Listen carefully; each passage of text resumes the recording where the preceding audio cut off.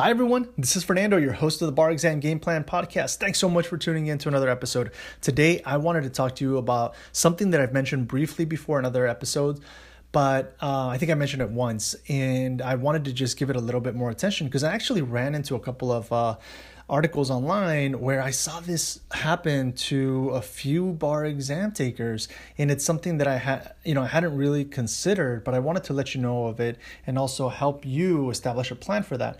And what happened basically with one of these stories that I read was this person ended up taking the bar exam, and on the first day, the lunch hour, they didn't really plan what they were going to eat, and they didn't do their research as to what restaurants were available to them during the bar exam period. And when they ended up going to their lunch break, they went to this restaurant, they got some food. It was kind of greasy, but it ended up messing up her stomach. So that afternoon session, things started to get bad. And then after she finished the first day, in the evening, things started to get worse. And the second day, it was really bad. And she had to get through the MBEs, basically with food poisoning.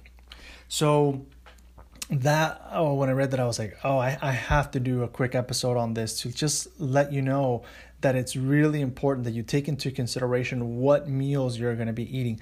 It made me think about what I've done with my past clients who I helped pass other bar exams, past bar exams, right?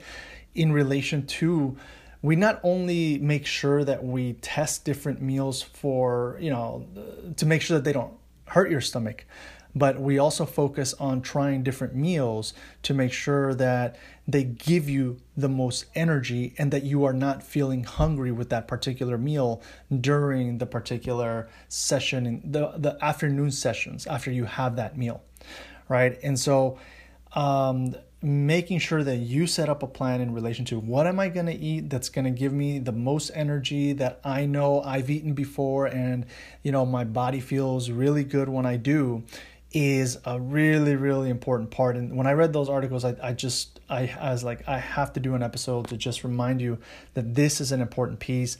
And before the bar exam, when you're doing your preparation, when you are doing your long days, just make time to try out different foods and see how you feel in the afternoon, right? We are what we eat.